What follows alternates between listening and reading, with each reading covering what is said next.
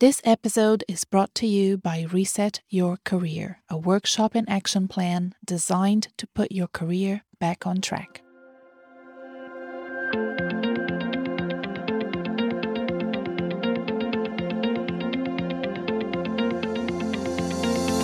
Hi, I'm Renata Bernardi, and this is the Job Hunting Podcast, where I interview experts and professionals and discuss issues that are important for job hunters and those who are working to advance their careers. So make sure that you subscribe and follow, and let's dive right in. Welcome to the Job Hunting Podcast. If you are a new listener, welcome. I'm so excited to have you. If you've been listening for a while, welcome back. It's so nice to have you here. Please remember to subscribe to the show. Depending on the platform, you can click the notifications button as well to get notified when a new episode comes out. Or even better, you can subscribe to my weekly newsletter and I will send a new episode to you together with other interesting articles on career planning and development, job hunting, and a whole bunch of things, even like what I'm listening to, podcasts that I enjoy, movies that I like.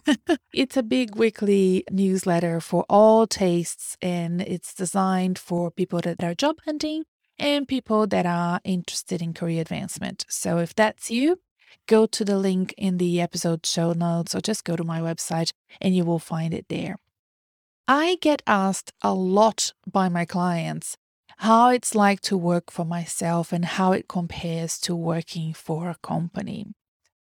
We discuss these two options regularly when I'm working with clients' future goals and career plans. So today I wanted to share with you my personal experience working for myself, which I've been doing since the beginning of 2019. So that has been a year and a bit before the pandemic hit us. And comparing that with my previous experience being an employee from 2002 until the end of 2018. So prior to 2002, I had my own business as well. So I had my own business from 93 to the year 2000. That was in my first country. Then I took a year off and I just studied in 2001. And then I started working in 2002 again. You can learn more about my career story by watching. I have that episode also in video, or listening to this episode number 62 of the Job Hunting Podcast. And I'll put the link to the blog on the episode show notes. And the blog has the audio file and the video on YouTube if you're interested in finding out more about my career and how I ended up being a coach. And I also recorded, I think it was beginning of last year, I recorded an episode on how to transition from a corporate job to being a business owner. So that's a different topic, what I did step by step. I think I have like 10 different tips on how to do that transition as smoothly and successfully, hopefully as possible as you can. And that episode is number 79. And I will also have a link to it in the episode show notes. But this episode today is different from those first two. It's more a comparison of both lifestyles, working for yourself versus working for a company and having a boss and so on. It's also important to know that I am in Australia, so sometimes I may use lingo or terminology that has to do with the way that we do things in Australia, and you may need to translate some of these concepts to your local situation wherever you are in the world. This podcast is now listened to in so many different countries, so I hope you understand this. It's hard for me to keep acknowledging that all the time, but I hope that you will be able to translate that. Look, and if you have any questions, you can always reach out to me, sign up to my newsletter, and reply back when you get a newsletter if you have any questions or if you want me to talk about any other specific topics on this show. Or you can also reach out to me in any of my social media platforms. I'm very active on my Facebook group, and I am also active on Instagram and, of course, LinkedIn. And you can reach out to me anywhere, Twitter, TikTok, you name it. So let's start from the beginning, a bit of background first. So I set myself up as a sole trader many years ago. So here in Australia, a sole trader can be somebody that works for themselves and they don't need to set up a full company to do so. Many, let's say, carpenters or plumbers or even consultants are sole traders. They don't need to set up a full on company to start working. It means you can have an ABN, which is short for the Australian business number, and that then creates that identification of your business to the government and the community. And you will need to have an ABN for tax purposes so that you can pay taxes on the money that you're earning as a sole trader.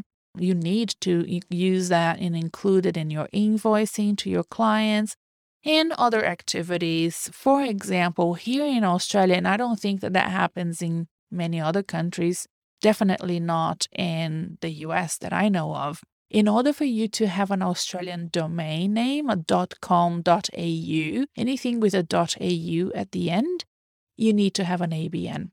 So for all of those reasons that I've just listed, many years ago, oh gosh, I don't even know when it was. I've had my own personal ABN for a while because even though I had jobs, I wanted to have that opportunity to maybe do a bit of consulting on the side or have a client to coach on the side. And it didn't happen as often, but at least it was there, and I felt good about having it. So that's why I had an ABN. It doesn't cost you anything to set it up. Correct me if I'm wrong. I don't think it costs anything. I will put a link to the Australian government website explaining what an ABN is and how to get it and why to get it so that you can go and check it out because this is not, of course, expert advice on setting up ABNs. I am not a financial advisor. I'm not an accountant. I'm somebody who did that transition a few years ago and is sharing with you my own personal experiences and what my top tips would be for you comparing life working for yourself versus working for an employer. Eventually, I decided I wanted to go full time working for myself. So that story has been told many times on this podcast and in the previous episodes that I mentioned before.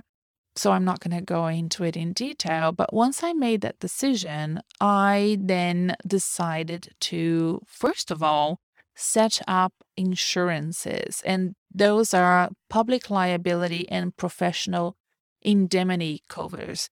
So I decided that I needed to set up insurances in order to start working with business clients. So those are public liability and professional indemnity covers. And it's very simply public liability covers you when, let's say, members of the public are injured by any sort of work that you do or fall ill or have any damage. Look, I didn't think that I would need that one, but it's part of contracting out work. As soon as I became a consultant working for myself, I locked in a client for 3 months, and one of the requirements was that I had those two covers. So I had to have it. The second one was called professional indemnity. And if I make any mistake or there's any negligence in my work, then the client can sue me and I have that insurance that covers me in case that happens. So that one I'm like, yeah, maybe who knows, I may need that one. Thank goodness never had, but it's one of those expenses that you need to consider when you're opening up your own business, especially, if you're transitioning from corporate work like I was into becoming a consultant, you need to have those. If you listened to our episodes on becoming a contractor or an interim executive, there are a few, but I can think of specifically number 78, and I'll again link it below in the show notes. If this type of work interests you, then know that you will need to set up those two covers for yourself. So when I decided I wanted to become an interim executive, that was at the beginning of 2018, and it was part of my idea of having this portfolio of opportunities. I'm going to seek my own contracts and consultancy work. I'm also signing up with few recruiters who I know work with interim executive placement. And when I was filling out the paperwork to work with them, or when I was having meetings with them, they were asking me, do you have public liability and professional indemnity cover? So I was glad that I had already organized those, because it was like, yep, it's another box that I ticked. So it was good to have those. Most business clients, as I said, will require those covers, and I needed them to invoice my first clients. In fact, it's better to know what your ideal clientele will need in terms of minimal covers. My first client was a very big organization, and they had very structured procedures and policies. For example, they required every consultant to have a minimum, I can't remember now, let's say $20 million or $10 million cover in one of those, and then like a $5 million on the other. So I called the financial department of that organization. I asked what they needed even before the contract was locked in. I just wanted to anticipate it. I'm like, well, if I want to work with companies of this size, then that's the sort of cover that I needed to have. And I was then talking to my insurance broker and finding out, the most affordable one at those cover levels for me. So just a tip there for you. And then after that first client that lasted 3 months, and having those conversations with recruiters that work with interim executive placements, I decided I actually wanted to change my status from sole trader to becoming a company. So my company is Pantala Pty Limited, and I wanted that perception and that reputation of being a proper company.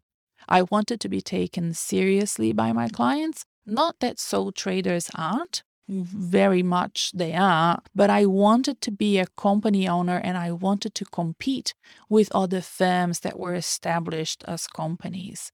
And I knew that at that stage, what I wanted was to eventually scale. So I wanted to be at par with my competitors. At the time, those competitors were consultancies. I was focusing on doing consultancy work. And those consultancy firms are, of course, companies. So I didn't want my proposals and my invoicing and the perception out there to be any different. So just to give you an example, and I'm pretty sure I've mentioned this in previous episodes, my first tender out to a client, I competed with Deloitte. Now, my company was brand new and very tiny, but I liked that idea that the client was considering both my work and the work of consultants at Deloitte, which is a very established global consultancy company. So I think that it worked well for me to seek out a company. It is an expense. You have to set it up, but it was worth it for me.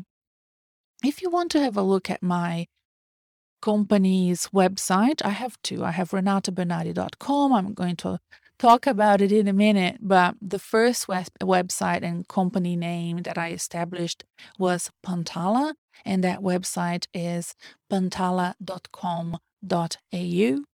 And I am in the process of changing that website and the content of it so that it's not about business transformation consultancy, which is what it was originally, to becoming a business-to-business career support service for when companies make roles redundant or do layoffs, or we can step in to support their executives or professionals during job transitions, support staff that are going through promotions, internal job applications, to reduce turnover and, retain that high quality talent, if they've grown out of their jobs. I have already started working with companies doing all of the above.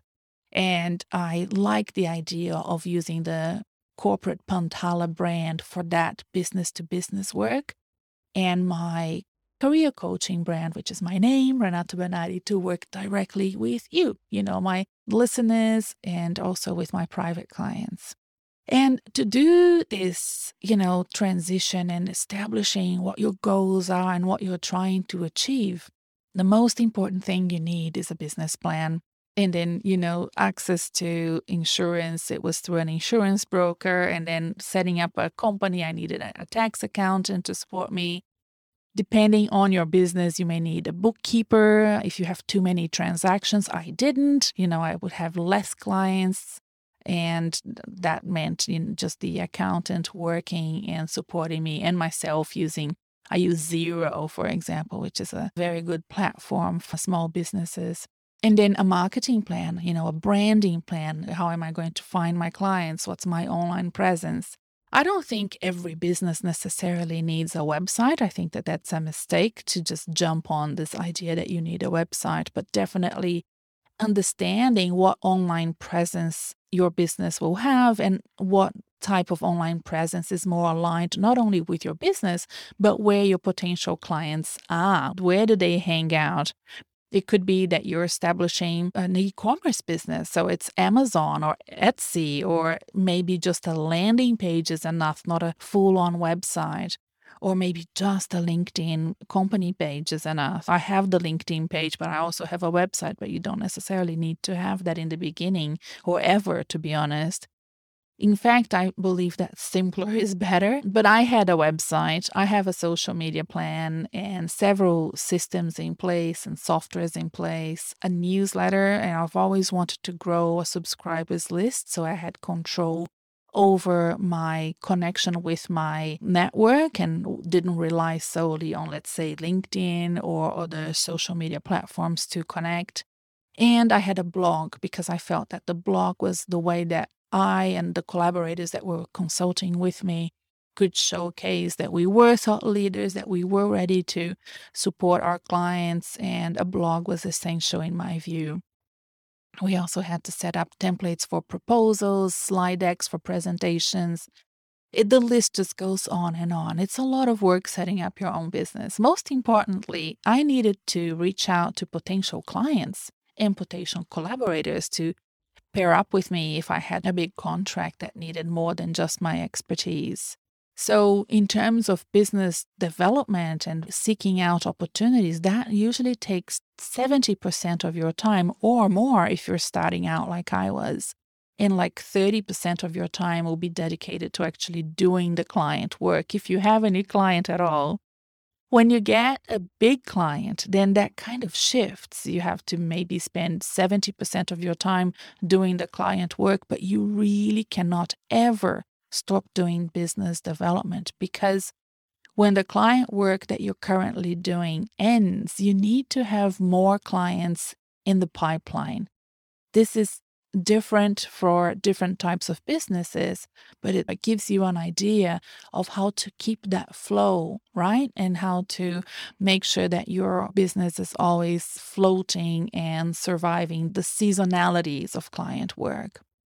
Then, towards the end of 2019, I did a 90-degree turn towards coaching. And then, when the pandemic hit, that then turned into 180 turn towards coaching. I went from being a consultancy with a growing number of clients, a growing number of prospect, warm, potential clients that we were very hopeful for in terms of locking them in 2020, to having nothing. The work that we were doing just did not suit the environment that was created during the pandemic, with all the offices closed, everybody scrambling and trying to keep the just regular business going, and those sort of new shiny objects of the consultancy that we were offering just were not a high priority anymore.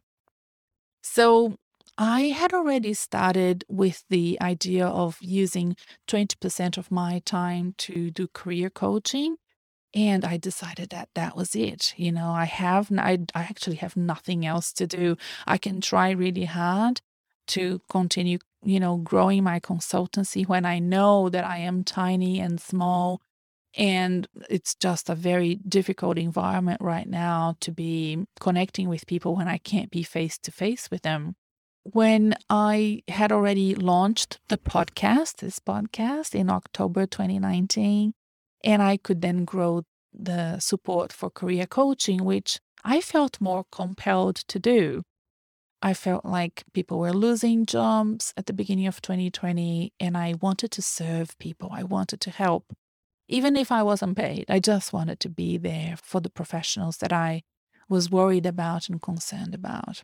And even though I did not start from scratch, I still had to work very quickly to communicate the new vision of what I was trying to do.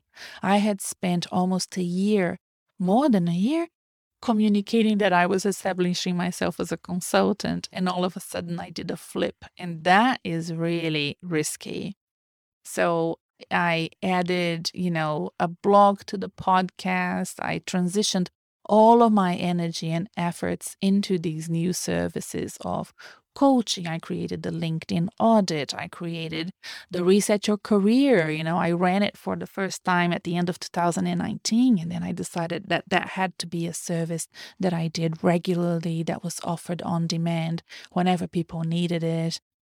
I also created group coaching. So I tried to create a range of services that would serve different investment appetites and different types of requirements and things that people needed to help them get a job. So that's where, kind of the background of what I have at the moment. And now I want to talk to you the reasons why I love working for myself now and why that suits me. And then I wanted to tell you also the reasons why I used to love working for others in the past and why that suited me up until 2018. So let's talk about that. So, okay, reasons to love working for myself. Well, the first reason is I am my own boss. Now, I know you've heard that, and a lot of people dream about being their own boss. Wouldn't it be great? It's not exactly what most people think it is. It's not like you're going to be your own boss and you're going to be successful right off the bat. There's still an awful lot of work to do, and it's very demanding. Your own boss, which is yourself, needs to do a lot of work to get your business up and running. But at least I control that work and I love it and I'm very passionate and I want to succeed. You need to be very determined and be able to make decisions without consulting others sometimes. You can still consult others, but if you will do that all the time, it becomes impossible to work for yourself. You need to have a very strong vision of what you're trying to achieve, and you can't rely on motivation alone. Sometimes you wake up in the morning and you're not inspired. You're not keen to work. And because you don't have to physically get out of the bed and hop into a car and drive to an office, it's easy to just give up. You have to have a vision and a routine and discipline and to be very determined to be your own boss and not give up on it. It's hard. And as you probably know, many new businesses fail because for several reasons. But I know that this is not my first business either. Not only I had a business from, like I said, 93 to 2000, but even before that, I had little businesses since I was a teenager. I was a nanny. I used to do chocolate at home. I used to run a childcare in my garage during summer. So I know it's not easy, and I knew it was not easy. I didn't have any romantic visions of being my own boss, but still right now it really suits me. And I'm very humble about it. I love it. I'm very grateful. And I know that I need to, be determined and persevere at all times. The second reason why I really love working for myself at the moment is there is this possibility of earning more money than I would if I was working for a company. Now, this is not always the case, and it shouldn't be the main driver for you to have your own business. I think there are other reasons that are most powerful that can actually inspire you more and help you make that sort of jump from corporate sector to having your own business. And it also may take a long time for you to earn any money at all, right? I was very lucky that right off the bat, I had quite a good contract for 3 months from Dukai.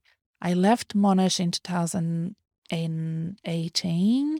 That was November. I took a month or two off. By mid-January, that contract landed on my hand. I started in February and I went for 3 months. How lucky was that? Like, that doesn't happen often. I think it's not luck so much. You make your own luck. And I network and I had coffees and I explained to people what I was trying to do. And then that happened. But, you have to be prepared for it not happening, because even though you may be ready to consult, maybe people don't have the budget to get you, even if they want you. They may want you 6 months from now, a year from now. It may take a long time for you to earn any money at all. If you are in a lower salary range, I have read quite a few articles showing statistics that you can earn up to 45% more if you're a contractor versus doing the same job as a salary worker. And I can see why. I believe this is probably because you're compensated for not having the traditional benefits like sick leaves and medical insurance. I know is a big in the US. So because of that, you might earn more under a contract. I'll put a link in the show notes for you to have a look at that. But if you are, like I was, a more senior executive who has quite a good salary and you want to work for yourself, then it means potentially taking a substantial pay cut forever, if not at least for a very long time, because you will need quite a few clients or a very big contract to make up for the pay that you would be getting as a senior exec. For me, it has taken 3 years for my pay to, first of all, stabilize, because it tends to go up and down a lot, in the beginning when I was setting up my business, because let's say you would have, a good client for a few months and then you wouldn't have any. And I was still sort of trying to work out the breakdown between doing business development and doing client work. When you have your own business, what you want to do really is the client work. If you don't have any clients, you can't do it. So you have to do the business development. You have to be a jack of all trades. And we will talk about, why it's sometimes better to work for a company so you don't have to do all the things. And even if you hire out people to do it for you, you still have to, lead all these people, and you may not like that. So first of all, the payment to stabilize, it took almost 3 years. And for the payment to reach the same level or even to be a little bit above what I was being paid before, again, it took about 3 years as well. And I think that that's super common and it's to be expected. And I think it's a privilege to actually establish a business and be able to wait that long. And I think you have to kind of take that into account if you decide to step down from your current job and set up your own business, whatever it may be. The third reason why I really love working for myself is having flexibility and balance in my life. So I set my own schedule. I set the hours that I coach clients. I'm very good at that. This can be a challenge at times, and it can be a challenge for some people. I can take a break during the day and go shopping or see a friend or go exercise or go to a doctor's appointment, whatnot. But that doesn't mean I have it easy. I still need to do the work at some stage. So this morning, for example, I went to a doctor's appointment and it took most of my morning. So it means that I'll probably be working a bit late tonight, or maybe I can finish early, but the work that I have to do today needs to be done, right?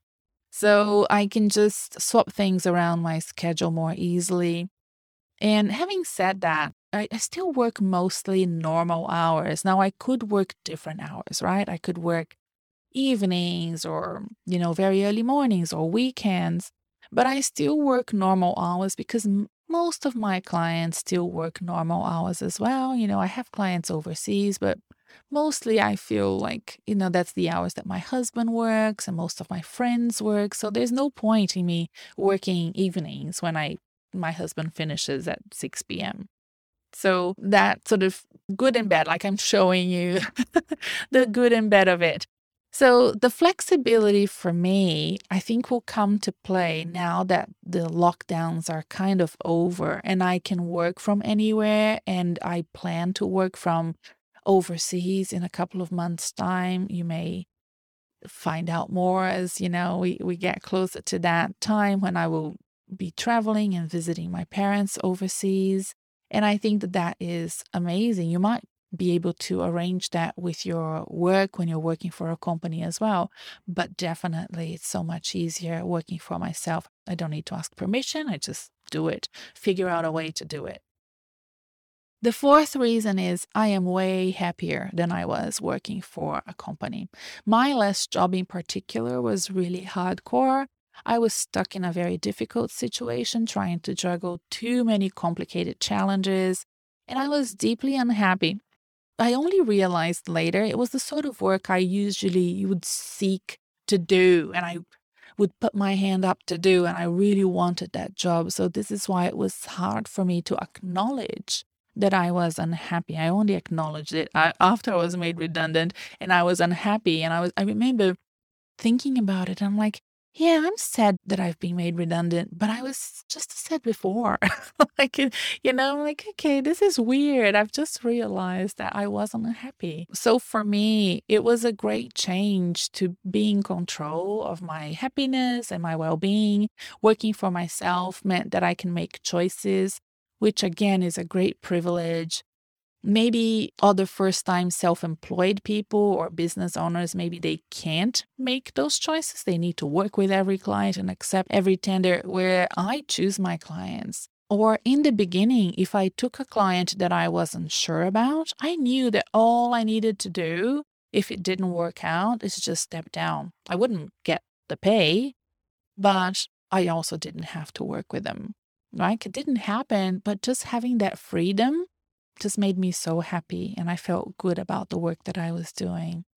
I also spent less. That's another benefit of working from home and working for myself.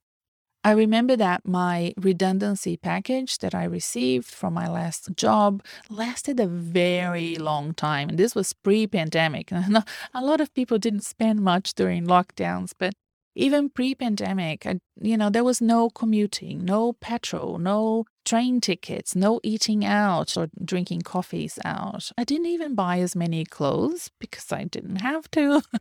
I always recommend my clients, in terms of the redundancy packages, which sometimes can trigger the idea of setting up a business or using it for something special. I always recommend my clients to go easy and not spend their redundancy packages, like no swimming pools, no big MBAs until you have secured another job.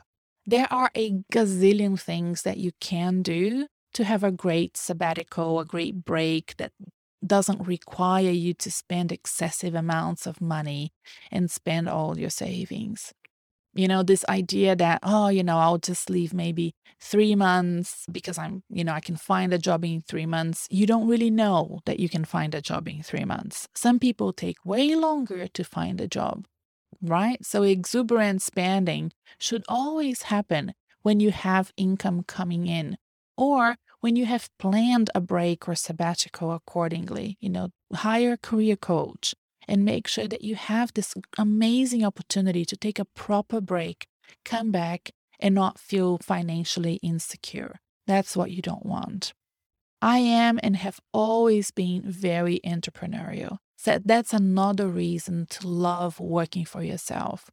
I feel comfortable running my own business, creating my own plans. I don't feel uncertainty. Sometimes I do, but nothing over the top.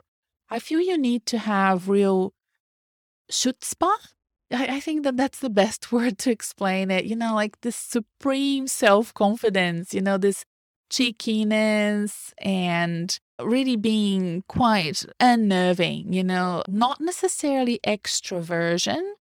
There are many ways that you can work for yourself and still be an introvert, but having that chutzpah, that self-confidence, being audacious and ambitious is really important. So if you feel like you have those talents or those strengths, those traits within you, then maybe having your own business is for you too. And then if you're good at planning and being organized, it can be more financially secure than having a job. What I mean by that is when you are working for yourself, you can notice the clients or the sales increasing and decreasing over time.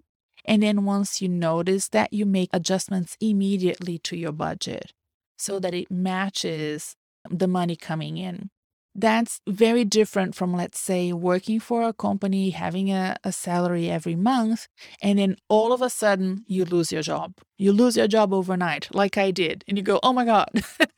And it can be a shock. So if you are good at paying attention to how your business is performing, or if you're a freelancer or a contractor or a consultant, then you can make those adjustments.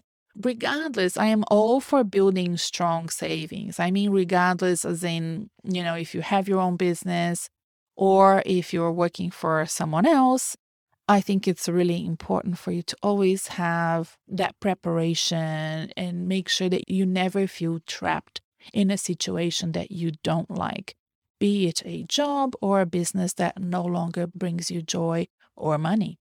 So this is a good time to talk to you about Reset Your Career because I created this program to be ready for you whenever you need it. This means that you can go now to my website and start doing it today. It's a short program. It's fully packed with everything you need to start redesigning your career.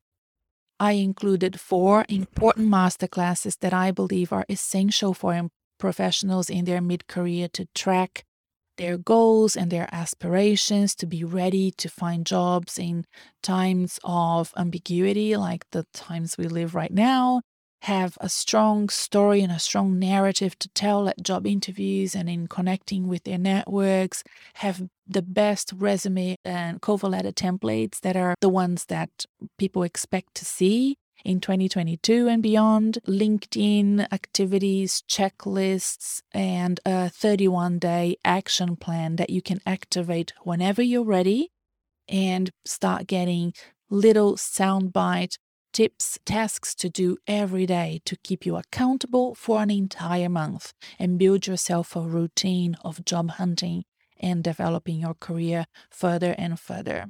So please go to my website to find out more about Reset Your Career.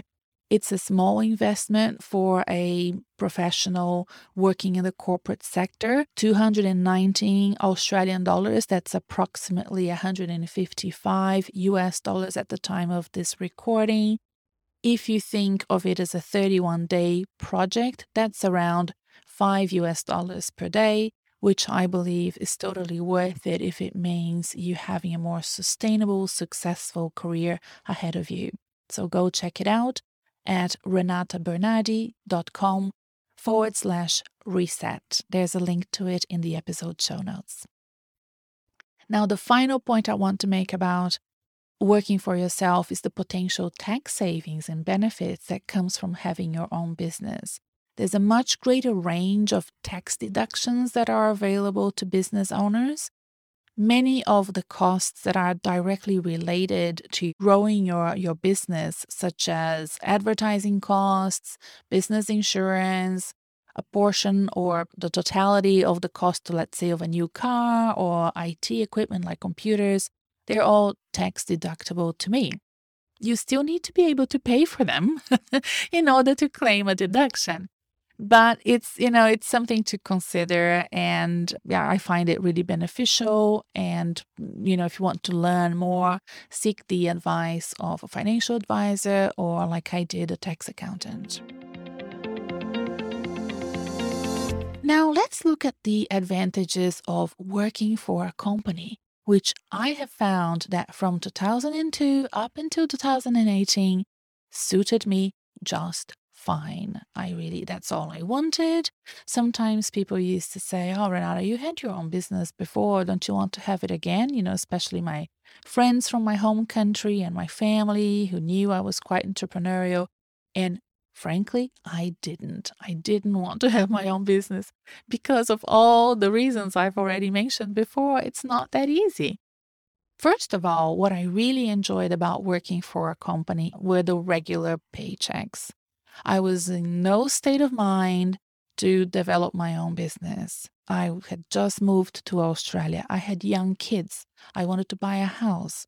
I wanted them to, be able to afford toys and do basketball on weekends and whatnots. And the regular paychecks were important for me to set regular budgets, to know what I could and could not afford. And that regularity was so important when the kids were little and when I was new to this country. The second reason was you can focus on what you do best, or at least you can work towards it, right? Like when you have your own business. Yes, I love career coaching, but there's a whole bunch of things that I do to set up my career coaching business that I don't love to do. And you have to have, like I said, real perseverance and grit to do all those things that are satellite to you running a great business, in my case, career coaching, that you may not like to do. And you have to have the energy and the enthusiasm and the time to do all of those things. And there were times in the past that I didn't want to do them. The other reason to love working for a company is the camaraderie, the teamwork, your colleagues. Now, we complain at times about our boss and about our colleagues, but frankly, working for yourself is lonely most of the time.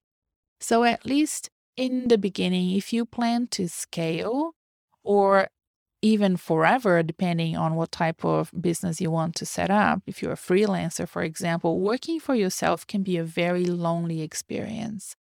And I really enjoyed being with other people. I have friends that, like me, are new to Australia. I'm not new to Australia now. I've been here for 21 years, but they are now new to Australia and they're working from home because of the lockdown and the pandemic and whatnot. And they really miss getting to know people. Like I assimilated and got used to Australia, I think, much faster because I had that collegiality, that friendship from my coworkers, that help, like when I didn't know things. All of that was so important to me, both as an expat, as a mother, as a professional up and coming that was really ambitious. I felt like being part of a team was so great. And I really loved it. And I wouldn't change that for the world. I've enjoyed every moment in every job I've had. I really have. Even the ones that, at the time didn't look so great. Like I've learned from them, and I am very grateful for all of those experiences. The fourth reason to love working for a company are the benefits that are part of your pay package. And they were very important to me at the time. Sometimes it was, I don't know, a car or a mobile or a laptop or the opportunity to travel. I've had a couple of jobs that required me to travel a lot and I loved it. Can I tell you how much I loved it? Even though I had kids at home, it was nice, and I enjoyed it. And the things like paid leave or the ability to buy more leave or take time off and have a great superannuation and all of that. And I will include here as part of benefits, even having redundancy packages from time to time. And I know a lot of people are scared of being made redundant, but from time to time, redundancies are part of your career if you're a white collar worker and a corporate professional. And they can help you a lot. If you get a job a few months afterwards and you received a great redundancy package that can pay your mortgage, that can pay for a family holiday, it's quite an interesting idea that not many people think about. Another reason, the regularity of a schedule and the working hours. I remember being a mother, and yes, working full time was hard, but at least I knew the hours I was working and when, and I knew what I needed to do to organize for my kids to be picked up from school and what time I need to leave. All of that discipline was really important to me at the time. And I remember being a young mother with toddlers and a baby and having my own business back in the 90s when the kids were really tiny. And I remember how hard it was and the irregular hours and, having to deliver for clients when the kids were little meant that at times I was working long hours or working weekends and doing things that I didn't want to do.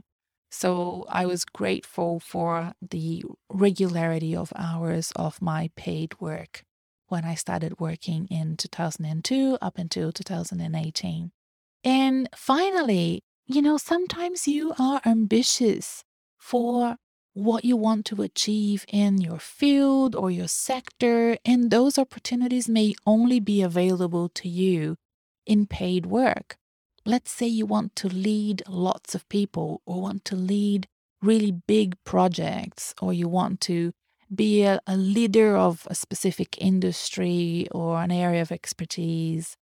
It may be that this belongs to paid work and you have to just stick to the corporate sector, nonprofit or public sector. Sometimes the opportunity to travel, to receive an interesting promotion, to work in an overseas country, that's all being part of a corporation or a global institution.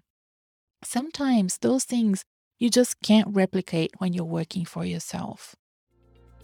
So I hope that these tips and this sort of comparison from my own personal experience can help you decide now or in the future how you want to plan your career ahead and what you want to do in the future for you. And if I can be part of it and help you in any way, you know that I coach, I have consultations, I can do a LinkedIn audit for you, you can be part of my group coaching program coming up, but most importantly, right now, you can go and do the Reset Your Career program. Please go and check it out, learn more about it on renatabernardi.com/reset. And I hope to see you next time for another episode next week. Go to my website to read the blog, renatabernardi.com/blog. All the links that I've mentioned today in this episode are available in the show notes. Bye for now, and I'll see you next time.